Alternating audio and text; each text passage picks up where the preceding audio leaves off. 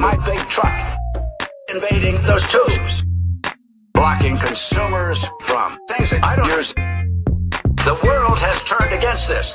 You know why? $3.8 billion. I don't deny that is why the internet must die. Must die. Why the internet must die. Die. Why? We love the net, and we love to surf. We love bandwidth, so stay off our turf. Hi everybody, it's Stefan Molyneux from Free Domain Radio. I hope that you're doing most excellently. I'd like to take you on a little tour of a thought or an idea or an approach or, dare I say, an argument called "The government is just plain dumb." And by that I don't mean that things that the government does are dumb. That is a given, that is taken for granted. But what I mean by that is that the whole concept is fundamentally retarded. And the reason that I have such a fundamental problem with it, intellectually and morally and the evil and so on, but intellectually, is that to me, there is nothing more dangerous, more corrupting, more blocking of human progress than a pseudo-answer. So, in the histories of human thought, there are about 1 billion pseudo-answers. The most prominent ones tend to be around religion and the government. Religion, of course, is a complete pseudo-answer, just as it is a pseudo-science. But in religion, we have this question, or I guess in life we have this question, why are we here? Where did we come from? What's the origin of the world? What are the origins of the species? And so on. And religion is just a completely retarded non-answer to these questions. And I mean, and because it is a pseudo-answer, people stop asking the question. That's the real problem that I have. The great thing about philosophy and the free market and science is that they're open-ended. And there's a strict and objective methodology for separating truth from falsehood, value from non-value. In capitalism, it's price. In the scientific world, it's a scientific method. In philosophy, it's reason and evidence. But in government and in the religious world, these non-answers completely block the forward progress of human thought. They completely kill curiosity, and they promote bigoted freaks to positions of power. So let's sort of look at the way that religion works, and then we can see how it works in the realm of government as well. So in the religious paradigm, when we say, where did we come from? The answer is, God made us, you see. And of course, that's not an answer at all. In the same way that we say, well, why should we be good? Or how should we be good? Or what is goodness? Goodness is what God tells us. That is not an answer. And that's what so fundamentally bothers me about statism and theology, about the government and religion, is they're not answers. What they are is willed walls of ignorant bigotry which prevent people from actually exploring the question and coming up with intelligent answers. It's the same way with statism. It's like, if you look at the statist paradigm of the economy, the centrally planned totalitarian or fascist or communistic economy, say, well, what goods should be produced? Well, this council should decide. But that's not an answer. Right? That's not an answer. That's just a monopoly of bigotry and force pretending to be an answer. It's like saying, what is the scientific truth about the origin of black holes? Let's let this guy tell us, and never question it and have no objective methodology. That is not an answer. And if we could sort of truly and genuinely understand the tiny little box that these non-answers put our minds into, we would shudder from them. We would recoil from them as we would recoil from a head in the road. So, I think we can generally understand that from the religious standpoint, the quote answer to the question of why are we here, or what is goodness, or where did we come from, God made us, God tells us, God did it, it's not an answer. to say, well, gee, I wonder where the universe came from. Someone comes along and says, let me tell you, the universe was created in some incomprehensible manner for some unfathomable purpose by a self-contradictory being for reasons we could never conceivably understand, and in a way that could never ever be explained. Because that's really, when you unpack the phrase God did it, since nobody knows what the hell God is, and it's an entirely self-contradictory concept, consciousness without matter, energy without existence, thought without life, existence without evidence. It's a square circle. It's 2 + 2 is 5. It's even worse than 2 + 2 is 5. It's like 2 + 2 is green. So when people say, where did ethics come from? Why should we be good? What is goodness? And they say, well, it's the Ten Commandments, or it's the Quran, or it's the Torah, or whatever. What they're really saying is, when somebody says, what is goodness? What is virtue? What they're saying is, virtue is the contradictory commandments of an incomprehensible being who generates them in ways that we could never fathom, and who completely contradicts his own ethical propositions, right? God says, thou shalt not kill. He killed the whole world except for Steve Carell and his family. So when we say, what is virtue, what is goodness, saying God gives us these commandments is a complete and total non-answer. It is an anti-answer. It would be better to simply stare blankly in response to the question, what is virtue, what is goodness, what is truth? Just have no answer at all, just give that 1,000-yard stare. That would be much, much better than to say God did it. Because the moment you say God did it, God said it, God commanded, God ordered, what you're doing is setting up a complete and total fuck you non-answer. And when you set up a non-answer to an essential question, what you do is you create an environment where the most corrupt liars will float to the top, Like, everything is in the beginning of things. The real ethics, the real virtues are the tiny, tiny decisions that we make at the beginning of things. So when you're faced with the anxiety of the question, where do we come from? What is truth? What is virtue? What is goodness? What is reality? Why are we here? When you're faced with the anxiety of that question, and all questions driven by anxiety and desire, right? The desire to know, anxiety being the gap between where we are and what is the truth, which is what helps us close that gap. It's a propulsion. It's a healthy thing. When you face that anxiety, if you just make up a magical answer called crazy guy in the sky that we can never explain gave us orders, right? Which is really not an answer. I mean, can you imagine being in a business meeting and saying, well, who should we market this product to? And say, well, God told me we should market it to X, Y, and Z. I mean, nobody would take you at all seriously, even in a religion. But when we create an environment, it's like when you start a company. If you start a company and you say, well, we're going to create a product that doesn't work, sell it for inflated prices, promise support, and then we're going to take the money and declare bankruptcy. We're going to be a total shady fly-by-night operation that's going to defraud our customers. When you set that up as your original business model, and that's the goal and that's the approach, what kind of business people are you going to get percolating in that environment? Are you going to get honest, intelligent, virtuous business people with integrity in that environment? Of course not. They're going to smell that a million miles off and they're going to go elsewhere. The only people that you're going to get bubbling up in that environment are corrupt and cynical and nihilistic manipulators, greedy, broken people who want to break others, right?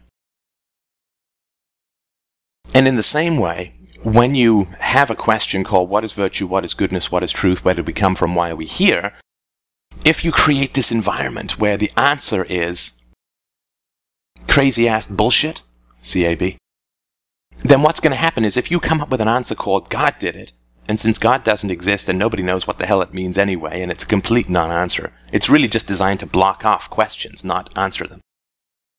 When you set up the environment called God did it, what kind of people do you get percolating up into that environment? Who succeeds in a world of pious lies? Who succeeds when bullying and frightening and manipulation become the intellectual order of the day? Is it virtuous people with integrity who succeed in that environment? Of course not. Of course not.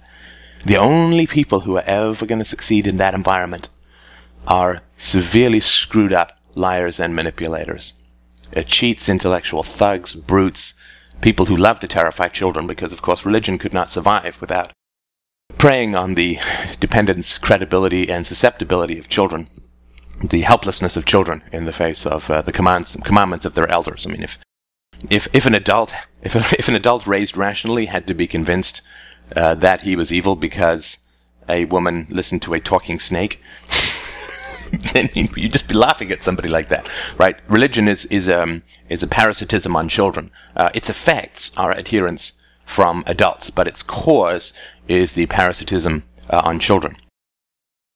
So, when you come up with an environment which says we're going to create these crazy-ass non-answers to essential questions, you completely invert integrity and virtue, consistency, logic, and you create an inverse pyramid where the crap floats to the top, the junk, the shit floats to the top, and good people flee the entire environment. We can see this in the realm of academia with postmodernism and so on, when pious lies, self-righteous lies, manipulative lies become the core of what is considered to be answers in society. Only liars and corrupt people float to the top of that kind of environment. And you can see this in the humanities, and having spent quite a bit of time in university myself, I can promise you I've seen this firsthand. If you're interested in knowing more about this sort of stuff, it's a pretty strong theme in my novel, The God of Atheists, which is available at freedomainradio.com. So, we can sort of understand that, I think, in the realm of religion, that these non-answers are highly corrupting, destructive to children, and create a bigoted, little, claustrophobic box of self-righteous bullying, where genuine curiosity and openness and exploration are attacked as sinful and destructive. This is it's a cancer, right? If you have an organism that grows within you that attacks the healthy cells and cannot be attacked by your immune system, it's a cancerous. So the metaphor is very accurate. That children are born healthy, intellectually, mentally, children are born healthy, and then they are attacked by religion and warped and broken because of their dependence upon the power of their elders. So religion is a cancer that reproduces by preying upon the young. Now, when we look at the government, it can be a little bit harder because most of us are kind of practical and semi-scientific, at least materialists. So we can see this stuff fairly clearly we can all see it very clearly in cults. We can see it fairly clearly in religion. It's harder to see it in statism. And let me sort of make that case relatively briefly, and you can see if it rings true and makes sense. So, with the government, we have some very, very essential and foundational questions that give rise to governments or give rise to these kinds of institutions. How do we deal with violence? How do we deal with evil? How do we deal with differences even of opinion? How is it that the children should be educated? How should the old be secure financially and medically? How should medicine be provided? How should roads be built? What are the core virtues of society? How should power be distributed in society? How should authority be centralized or not centralized in society? Fundamentally, how should we interact with each other in a global way, right? Or in ways where it's not just personal relationships. Those are really, really very essential questions. And of course, the government is foundationally around ethics as well. The government certainly claims that its justification for existence is ethical. So if we can pick any one of these out of thin air, let's just say we'll pick the how should children be educated? There possibly is no more important question in the world. How should children be educated? And I've got a bunch of podcasts on this topic, public schools, for instance, 1 to 4 in the first volume of Free Domain Radio, so you can have a listen to those if you like. But when we understand that the modern argument, or the modern response to the question, how should children be educated, is this: give a bunch of people a bunch of guns. That's it. That's all they've got. Give a bunch of people a bunch of guns. That's the answer.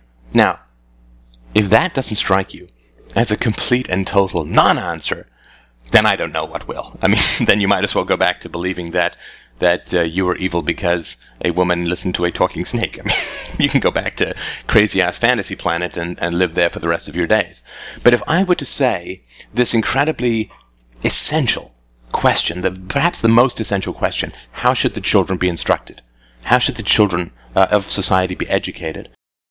If I were to bring to the table, if we all sitting around a big table saying, gee, I wonder how this should happen. If I were to bring to the table the solution, quote, which would be, see, what we're going to do is we're going to give a bunch of people, minority of people, relative to the population as a whole, we're going to give them a bunch of guns, and they are going to go door to door, and they are going to take people's money, point their guns at people. They're going to take these people's money, and then they're going to set up all these schools, and whether you have children or not, whether you like these schools or not, whether you consider them valuable or destructive, doesn't matter. They're going to set up all these schools, and if you don't send your children to these schools, you can do that. You have to pay for them either way, but there will be all of these rules and regulations that you can't compete with these schools effectively or efficiently.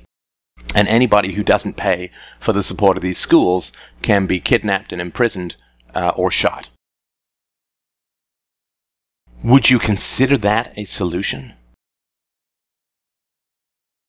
I mean, if we have this question, which the free market answers, but if we have this question, how should computers be built, researched, built and distributed?